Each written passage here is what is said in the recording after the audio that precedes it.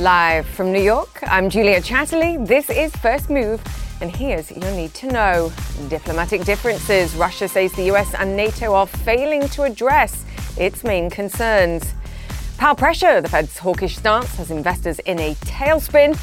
And supply slowdown. Tesla's profits beat, but the chip shortage limits production. It's Thursday. Let's make a move. A warm welcome to First Move. Fantastic to have you with us as always, as Fed Chair Jay Powell provides a hawkish scare and stock market gains vanish into virtual thin air. Elon Musk riding high with Tesla's profits on a tear. Apple's earnings are up next, another firm with no chips to spare. And in the UK, the Sue Gray Partygate reports still nowhere. Will all the strain mean yet wilder Boris hair? Yes, I was struggling there. From messy hair to messy markets. There's the connection. US futures volatile. The Nasdaq giving up a 3% gain on Wednesday to close virtually unchanged. But just released economic numbers helping give futures a bit of a boost, and Europe's higher too. No recovery in the Asia session, however, just pressured Japan down 3%. The Nikkei now in deep correction territory, down 14%, in fact, from recent highs. Investors clearly rattled, I think, by the Fed's tightening message, summed up by the 80s hit song, "Nothing's Gonna Stop Us Now." No, I'm not singing. Fed Chair Jay Powell, though, stressing that the jobs market is strong enough to absorb aggressive rate hikes if high inflation demands it. The problem, of course, for investors is that the ultimate Fed endpoint here is unknown. And the Fed doesn't know either. That's also the point. So everyone is effectively winging it. The good news, though, the US economy is flying into this tightening cycle. The first look at US fourth quarter GDP shows the economy expanding at a faster than expected rate of almost 7%. The fastest pace, in fact, since the 1980s. Economic growth solid now. Can the Fed pull off a soft landing? That is the critical question. But first, to our main driver, and that's Ukraine. The US says it's laid out a diplomatic path forward to prevent a Russian invasion of Ukraine. Moscow says America's response fails to address their key concern, any eastward expansion of NATO. Meanwhile, in Ukraine, there are fears Russia wants to destabilize the country from within. We believe that plan A for Russia now is to use the threat of force to destabilize Ukraine internally, to sow panic, and to force us into concessions. Military operation is plan B. However, this plan A consists of many instruments of hybrid warfare. This includes not only amassing troops, but also cyber attacks, disinformation campaigns. Nick Robertson is in Moscow for us. Nick, it's fascinating because those comments about destabilising from within is exactly what the Naftogaz CEO said he feared yesterday, far more perhaps than an invasion. And you could argue we've been seeing that going on in Ukraine now for many years, and you can still do that while you're on the surface saying the diplomacy will continue. And that's the challenge for NATO and allies. It is, and by virtue of their very moves, reinforcing a deterrence message by reinforcing troop numbers closer to Russia, the very thing that Russia says is that it doesn't want, Russia then turns around and says, well, that's actually cover for a provocation on the other side. You know, the narrative over the past few days was that the provocation would come around the Donbass region. You had separatists there appealing to the Russian government to get more weapons from the Russian government, because they say that the Ukrainian side's getting weapons from the United States, so they want more support. You had the Russian government saying that they believe the Ukrainian government is trying to spark something around that Donbass region.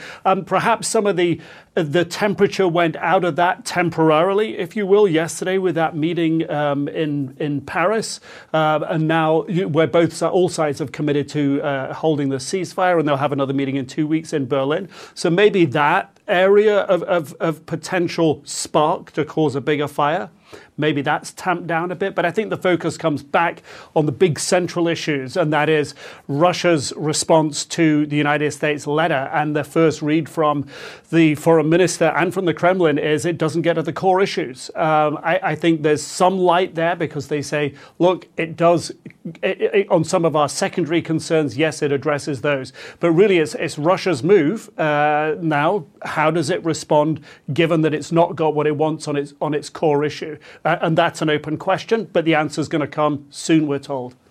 Yeah, and they knew that already. They'd had that verbal response. They knew they weren't going to get what they were asking for, whether they got this document or not, even though clearly now they have it. Nick, what's your sense? What next from Russia's perspective? Because they've said they'll take their time here to consider it. Yeah, look, I mean, Julie, we're speaking on your business show here, right? So let's give some business type analogies. Right. I mean, very few CEOs, presidents, right, go into difficult commercial territory, possibility of sanctions, not having a real understanding of what's at play on the shop floor of the factory, of what's at play, what all the moving pieces are and how they can, and how they could be factored in. And I think certainly the Russian president knew that he was going to get a letter back that wasn't going to give him what he wanted. So I think, the leadership here, although they're saying let's not rush, it takes time to formulate a position, I think the position in their minds is already there, the number of options that they have and which one they take. So I don't think that there isn't a big shock to the political system here, because all this has sort of been baked into the price of getting into these talks this way. Remember, they precipitated all of this. So they've taken the initiative every step along the way here. So I think while the world looks to them for their answer, they probably have that already. And they're probably already looking several moves ahead. Yeah. I mean, I guess the difference within a business analogy is that in most cases, at least your exec committee has some sense of where you're headed. And in this case, the CEO or Vladimir Putin, perhaps the only one who knows where he's headed. Nick Robertson, great to have you on, as always. Thank you. A swift action against Russia. The Financial Times reporting the European Central Bank has warned lenders with significant exposure to Russia to prepare for sanctions against Moscow, including potentially cutting it off from the global financial network known as SWIFT. Anna Stewart is here to explain more. Anna, great to have you with us. We've talked about SWIFT on this show once or twice in the past when we're talking about crypto alternatives. Just explain to us, if you can briefly, what SWIFT is and what the implications would be of cutting a country like Russia off it, because the ripple effects go far beyond one nation. And that is certainly the issue here. So SWIFT is essentially a high security network that links financial institutions around the world. It underpins financial transactions for some 11,000 banks and other institutions across 200 countries. It's what replaced Telex in the 1970s. Now, why is this important? What would it do, firstly, for Russia? Well, if it were to be cut off, you could see massive capital outflows for firms that rely on foreign financing. You could see serious currency volatility.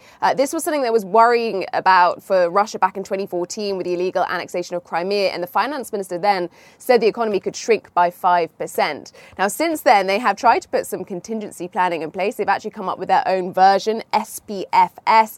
The problem is you can't really create a viable alternative to this because it is global, it is standardized, it is trusted, it is underpinning a global financial system. And anything you come up with domestically will, of course, only really be used by your financial institutions within that country. So this has big ramifications. But as you say, there's also such potential for fallout, not least if you consider the investments that the world has within Russia. The EU, for example, is the biggest foreign investor. In 2019, I believe its investments were valued at some $350 billion. And then there's also the risk right now of retaliation. And we've spoken about this a lot. But of course, Russia holds many of the cards when it comes to energy security, again, particularly with Europe. So those are some of the issues and some of the fallout that you could see if this sort of tool were to be used. Yeah. How does Europe pay for its energy imports if it can't wire some money over to the Russian government or to the controllers, Gazprom, of course, of Russia? Anna, there is precedent for this, though, of course, and I think that's the only comparison really we can make, because Iran was taken out of the SWIFT network, back in, I believe it was 2012, and there were significant protests at the time there too. Resistance, let's call it that. Yeah, resistance from all sorts of different fronts, including, of course, from SWIFT, which is run as a cooperative. It's got 25 board members. Banks from different parts of the world, including, in fact, Russia, is unlikely to want to go down that route. It likes to see itself as a neutral body. However, as you say, there is precedence, and America certainly can pressure it to do this. It successfully did so in 2012 with Iran.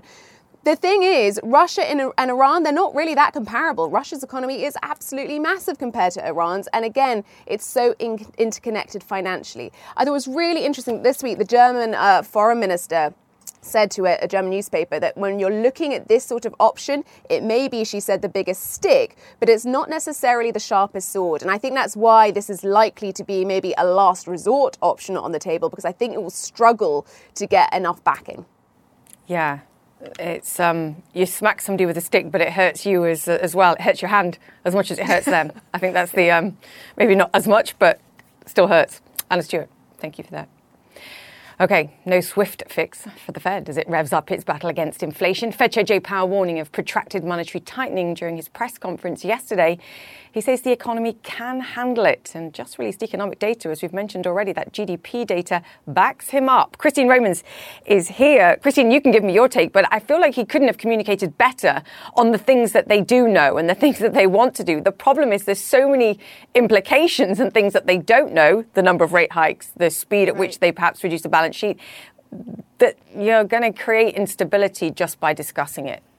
Exactly. And look, let's be real clear here. The Fed chief yesterday said the economy is strong. The economy can handle multiple, rate hikes with plenty of room to go before it would hurt the economy. And that's what rattled some folks without the specificity, but saying that maybe they could go a little faster than the market had thought. And then you get this GDP number this morning that shows you, wow, the U.S. economy, strongest since the 1980s in 2021, ended the year very strongly. It gives the Fed room to, ready, set, hike, I guess, here, right? So this is, to mix my sports metaphors, we are off to the races. I mean, this 2022 will be the year of higher interest rates, drawing down that balance sheet. And the only thing we need to know now is when, how, and how much, but it's here.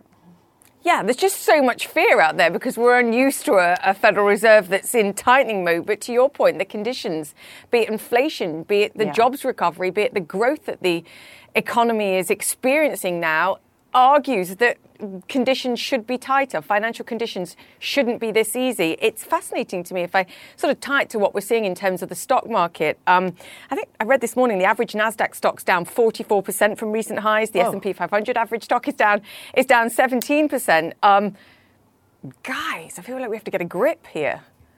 Well, yeah, and a lot of people have been looking at what happened the last time we were in a rate hike mode for the Fed, right? It was in 2018, and you had 2 or 3 months where the S&P 500 lost something like, I want to say, a little more than 20%, maybe 25%, right? But then what happened after that? Well, it was the Fed tightened interest rates and conditions were perfectly fine, and the economy continued to grow, and the stock market continued to do well and made years and years and years of records beyond that. The difference is we don't really have a playbook for where we are now, right, Julia? Because you gotta stop the asset purchases, you gotta start hiking rates, and you have to draw down the pile of assets that they already have. So that's sort of these three things that we don't really have a game book for how, or playbook for how that's gonna happen. Also, our colleague Julia Horowitz yesterday had a really great piece about how don't freak out about rate hikes, guys. Over time, rate hikes sometimes, switching from an easy money to tighter money has actually been good longer term. That's the Fed fine tuning, and then that's good for you longer term. So she had some great analysis and perspective on that too.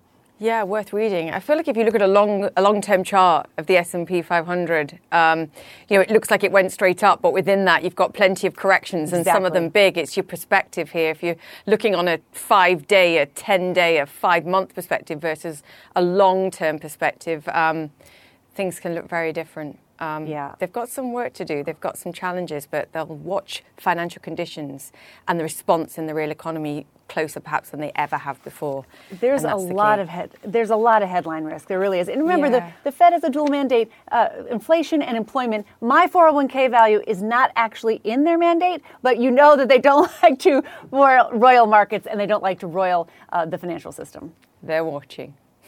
Christine Romans, thank you so much for that. You're welcome. Some good news and some bad news for Elon Musk and Tesla. The good news, Tesla posted record earnings of $2.9 billion in the last quarter after shaking off supply chain issues that hammered much of the auto industry. The bad news, it won't be able to shake off those issues for much longer. CNN Paula Monaco joins me now. Great to have you with us, Paul. I mean, let's be clear. These were incredible earnings. And when you can't fulfill the sheer extent of demand that you're facing, it's sort of bad news, but it's good news. And there was a lot of good news in these numbers.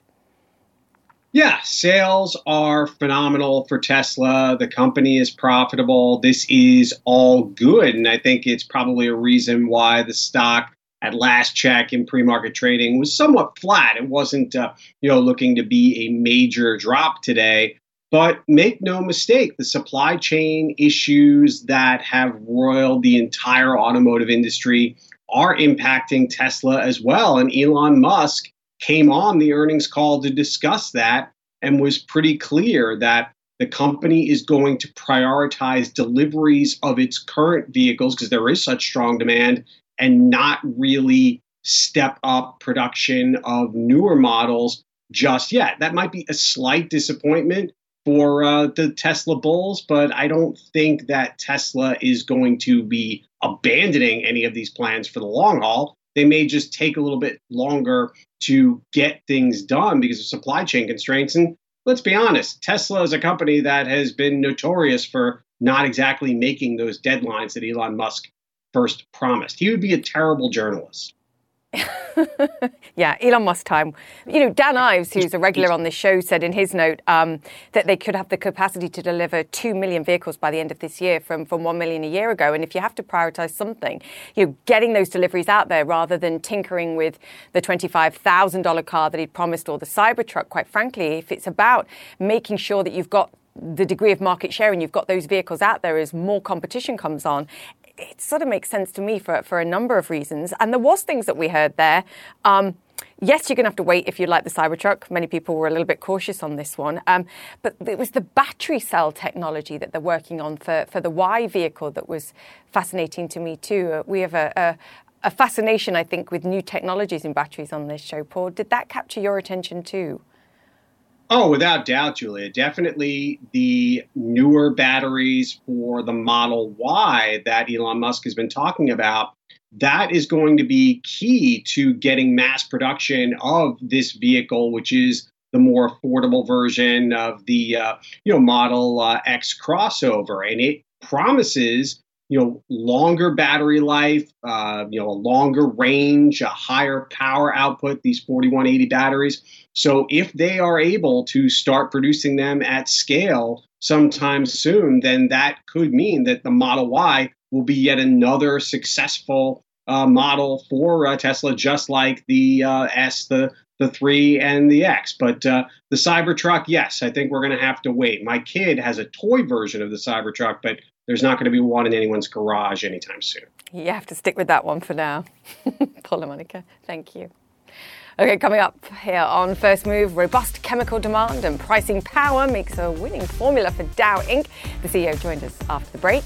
And the metaverse is just, so meta right now. The risks and rewards of buying virtual land and virtual yachts. Yes, that's coming up. Stay with us.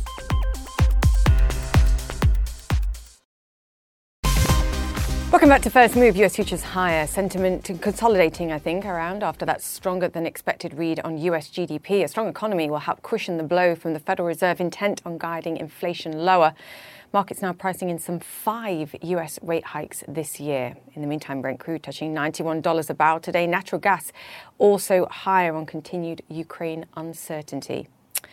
Now, rising prices driving better than expected results at chemicals company Dow. It says net operating income surged more than 160% in the final 3 months of 2021 compared to a year earlier. Sales were up by a third. Volumes dipped slightly, but that was more than offset by Dow hiking prices for its products, which are used in everything from packaging to textiles and electronics. The company's forecasting sales will improve further this quarter. Joining us now from Dow's headquarters in Midland, Michigan, is the CEO and Chairman, Jim Fitterling. Jim, always great to have you on the show, and congrats on a solid quarter. I have to say, when I was looking through the highlights, though, I found myself counting the number of times you mentioned supply constraints and challenges, and it has been and was another quarter of that, and it continues. Well, good morning, Julia. Thank you for having me. Always good to see you. We had a very good quarter. Supply constraints for us kind of took on 2 dimensions in 2021. Obviously, you'll remember the freeze in Texas that happened about this time last year, and that took a lot of capacity offline, and that depleted inventories.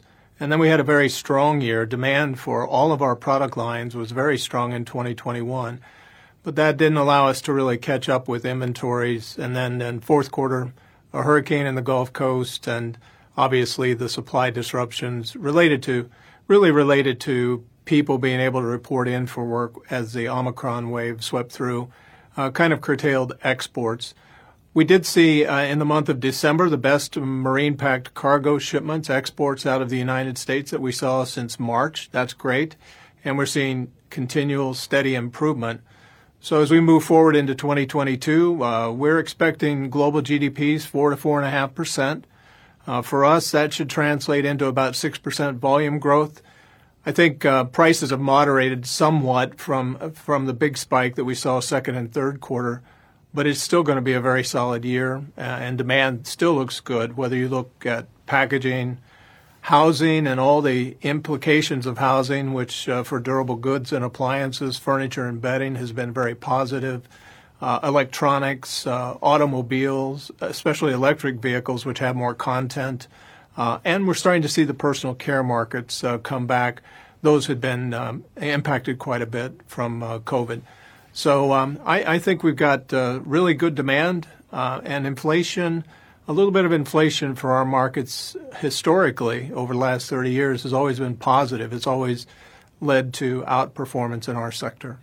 Yeah, it's fascinating, isn't it? Because we were just talking there about the Federal Reserve and, of course, the whole world, I think, watching closely what the United States does to try and sort of tamper down some of the inflation that we're seeing. You obviously have a great sense of to what extent the market can withstand higher prices, what the supply chain bottlenecks feel like, and the sort of pent-up demand that still exists. Are you worried that the Federal Reserve gets this wrong and perhaps clamps down on some of the still recovering economics that we're seeing and still need to see? Or do you think now's the right time to move based on what you're feeling? You've seen many of these cycles. No, I'm not worried. I mean, you have to keep an eye on it, and I really appreciate Fed Chair Powell looking for the signal in the data. You know, it's very noisy out there right now, and it's very emotional, and you've got to find the signal in all of that. And I think they're trying not to overreact. They don't want to create that situation, so I think they're trying to be prudent.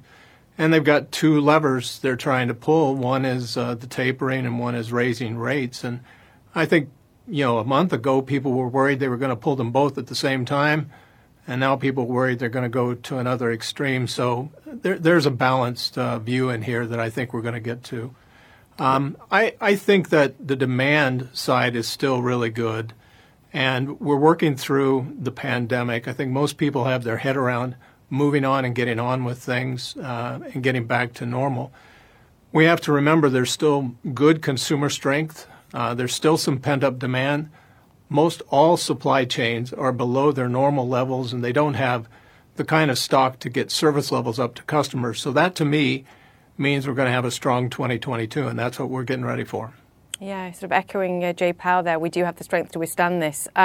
You're one of the most outspoken CEOs on innovative ways to tackle our carbon footprints and promote sustainability. And I saw something that you did last year, and I made a mental note to ask you about it, because you've got a collaboration with Ralph Lauren, EcoFast collaboration, and it's a new process for dyeing cotton.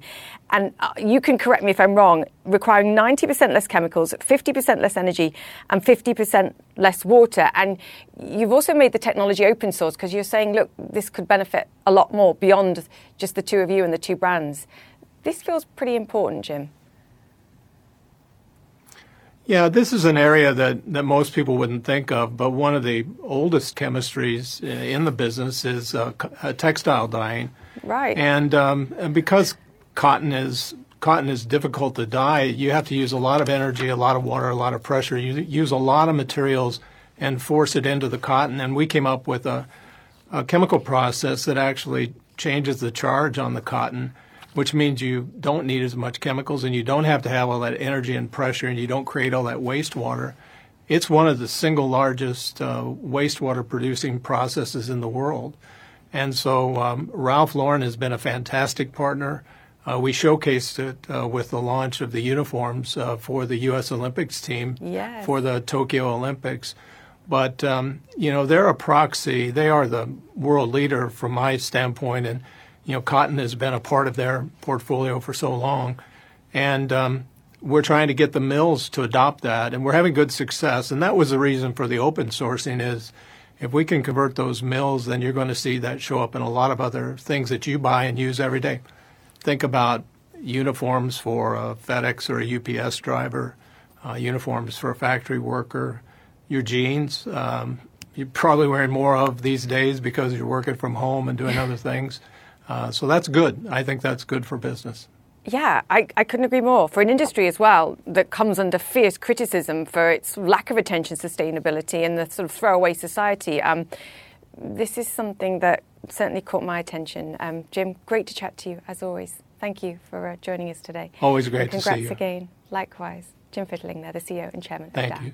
Stay safe. After this. You too. We'll see you after this.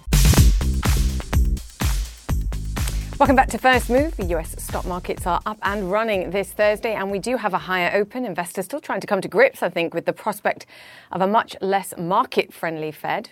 Rate hikes and bond yield run-ups are on the way, but the US economy remains strong, and I think that is key from our discussions this morning so far. Just released numbers show GDP rising at an almost 7% annualized rate in the fourth quarter of 2021. Robust growth should help lend support to corporate profits too. Tesla reporting record earnings. Intel beating estimates. Both firms, however, constrained by the chip shortage, and Intel is out with mixed guidance for the current quarter too. So those problems certainly lingering into 2022. Netflix shares also rallying in early trade. Activist investor Bill Ackman has built up more than a $1 billion stake in the streaming giant that disappointed on subscription growth numbers last week.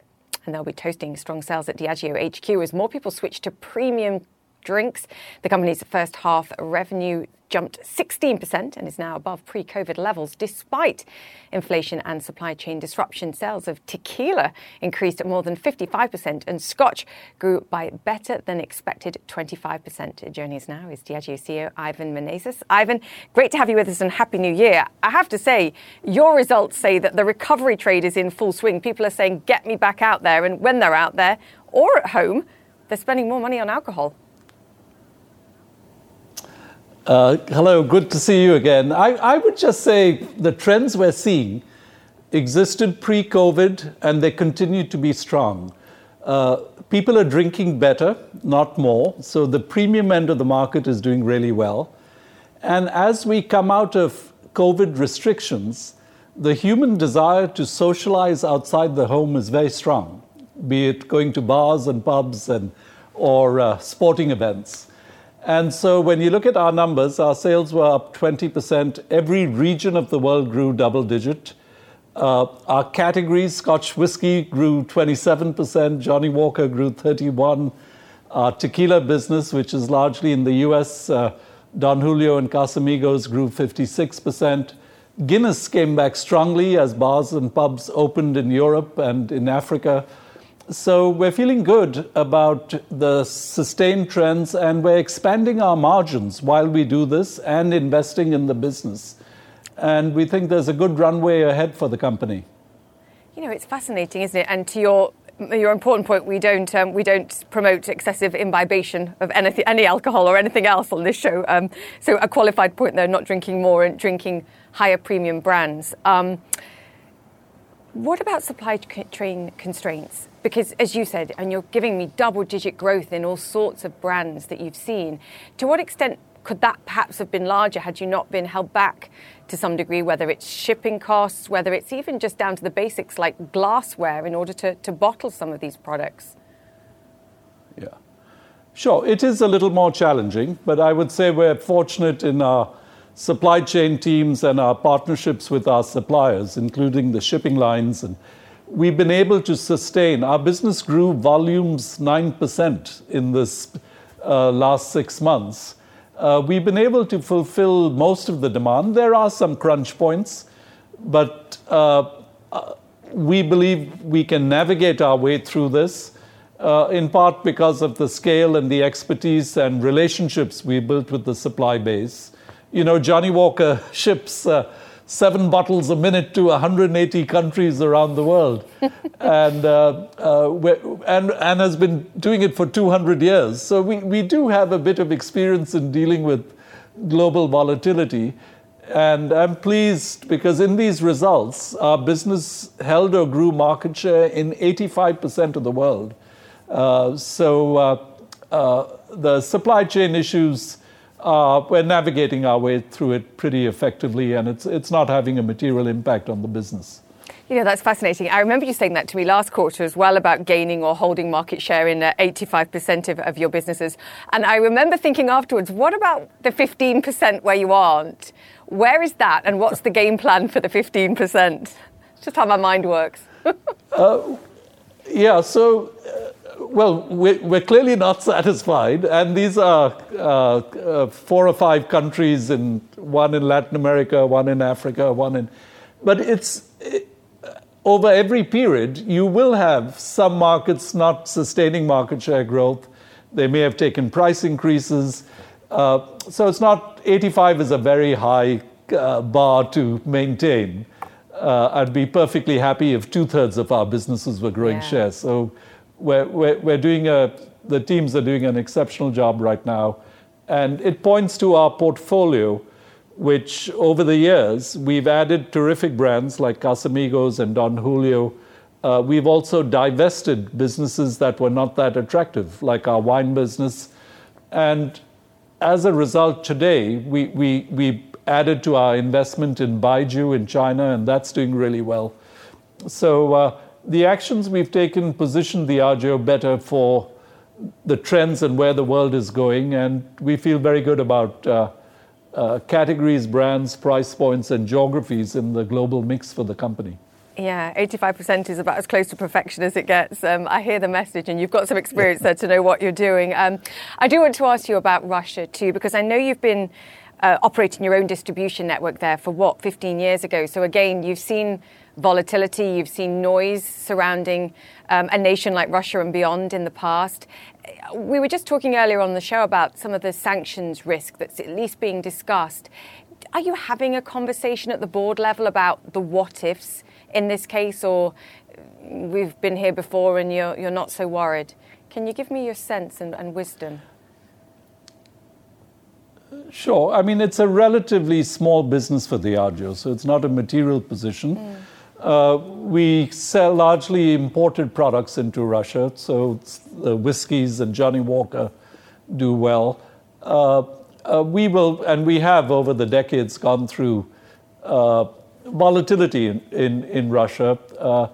We will stay the course. Our teams on the ground will execute. And from a Diageo standpoint, I feel at any point in time when you operate in 180 countries, you're dealing with volatility and challenges in certain parts of the world. And so it's we will be able to handle it in the totality of our performance. Yes, I was about to say, if anyone understands volatility in certain parts of the world, in the East and beyond, it's Diageo. So congrats on some great numbers, and congrats to you and the team again. Ivan Menez is the CEO of Diageo. Great to chat to you, sir. Thank you. Okay, coming up after the break, investors are shelling out for a fortune for a slice of the metaverse, with some assets costing nearly as much as those in the real world. Why would that be? We'll discuss next.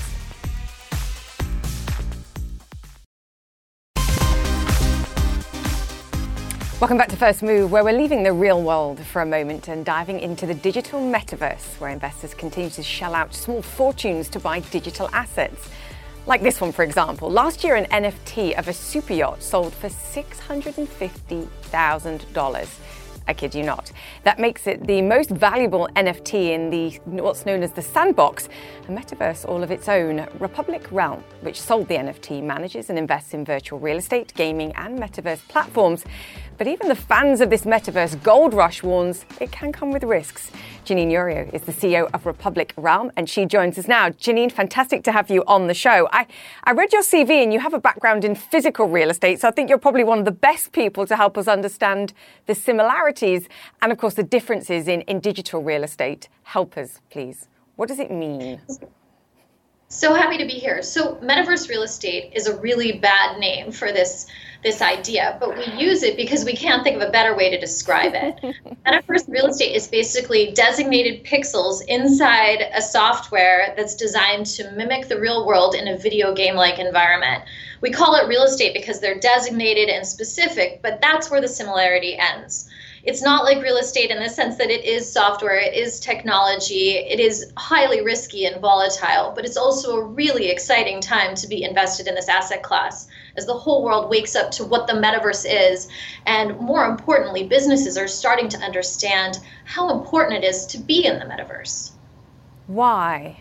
Why is it important to be in the metaverse?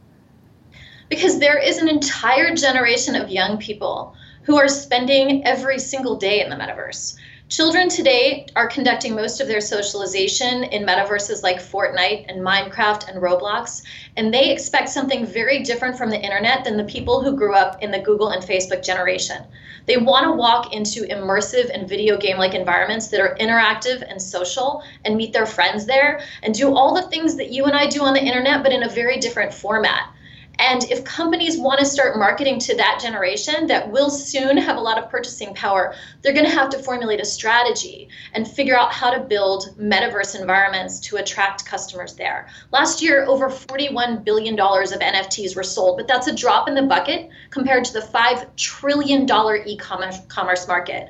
All of those consumers who grew up spending time in Minecraft and Roblox are going to want to buy things with their friends in stores that they can walk into. And so companies have to figure out how to build those stores, and that's where Republic Realm comes in. Yeah, I mean, this is the key, I think, and maybe it's an age thing, but it's this sort of intersection between what goes on in the physical world and what goes on in the digital world. Because even if we talk about the Sandbox, and I know you've got this Fantasy Island collection of villas there, and I mentioned that someone bought with crypto, let's be clear, a 650,000 digital yacht. And I think, I hate to keep using the word why, but I am a why child. Why would someone want to own a $650,000 NFT of a digital yacht? What does that mean in this specific metaverse? Is it just a status thing? It is a bit of a status symbol. It's like, a lot of people want boats, but a few people in the world can afford some of the largest yachts in the world. And the Metaflower, which is that mega yacht that Republic Realm developed, is a status symbol. There's only one. But we're also creating things in the metaverse that are more accessible to a much broader audience. So for example, today, we launched a new retail store concept in the metaverse called GFT Shop, and they're NFTs designed for gifting. We're doing that because we know people want to buy NFTs, but not everybody knows how. So this is an opportunity for people to go to the metaverse and buy an NFT that they can give as a gift. And we've launched it in concert with Atari because the metaverse is built on the backbone of the video game industry. And what better way to start than where the video gaming industry started for most of us, with a much loved brand from Atari. It's their 50th anniversary, so we've designed our first edition collectibles that you can find at gftshop.com. That's shop with 2 P's, gftshoppe.com. And it's a retail store in the metaverse where you can go buy NFTs designed for gifting. And the price point is much more accessible than the yacht. It's only about $250 to buy one of these gift boxes. Yeah, I mean, it's just an illustration, but are we only ever going to be buying digital products? No, in the metaverse versus physical products? Because this is I think this is for most people is, where's the intersection of these two things, the on-ramp? Because you're sort of giving it to me there in something that's much cheaper than a multi-$1,000 yacht. But where's the intersection of these two things? Because that has to be established, I think, first. Here's the best example I can think of. So children are already spending lots of money on wearables for their avatars. So Fortnite skins or clothing in Roblox. The idea of dressing up your avatar in basically clothing that is a status symbol is something that's long established. And what we've done is taken that same behavior and made it more accessible for a large number of people. The best example I can think of is a clothing brand I heard of that is now selling clothing on their regular website in the following sizes: S, M, L, and V. And V stands for virtual. So people can go and buy a real world sweatshirt in size medium and buy one for their avatar that's completely virtual, because those online and offline representation of their physical identity are becoming something very important for, again, this generation of people who does a lot of their socialization in the metaverse. And how much can you get away with charging for size V? It depends on what the market will bear, right? I think A brand like Louis Vuitton can charge a lot more for their virtual clothing than a more mainstream brand can, but there is certainly a lot of latitude. It depends on things like scarcity and how desirable the items really end up being for that next generation. Yeah, I mean, that it kind of gets to the core of the discussion, really, is judging value. I mean, we can talk about how you invest in real estate, or, you know, for you that understands, again, a market of any kind, whether it's real estate in the physical world or others, how do people that are looking at this, how do they judge value? How do they judge demand and supply and scarcity? Do you just treat it, perhaps even in your mind, as an effective venture capitalist, like any other market? It's so early. I mean, we're really at the equivalent of the Prodigy and AOL days of dial-up for the metaverse. Yeah. So while the total transaction volume happening in the metaverse today is just a trickle, we're expecting massive numbers to come online. And anybody who's considering investing in metaverse real estate, which you can do through us at Republic Realm, but you have to think about building a very broad, diversified portfolio, because it really is early stage venture capital where many of the platforms haven't launched yet, and you're really investing on the strength of a team that you believe can build something that's innovative and, more importantly, addictive. Oh my gosh, the key word there, for better and for worse. I saw this great quote from you, and I just want to read it because it goes to your point.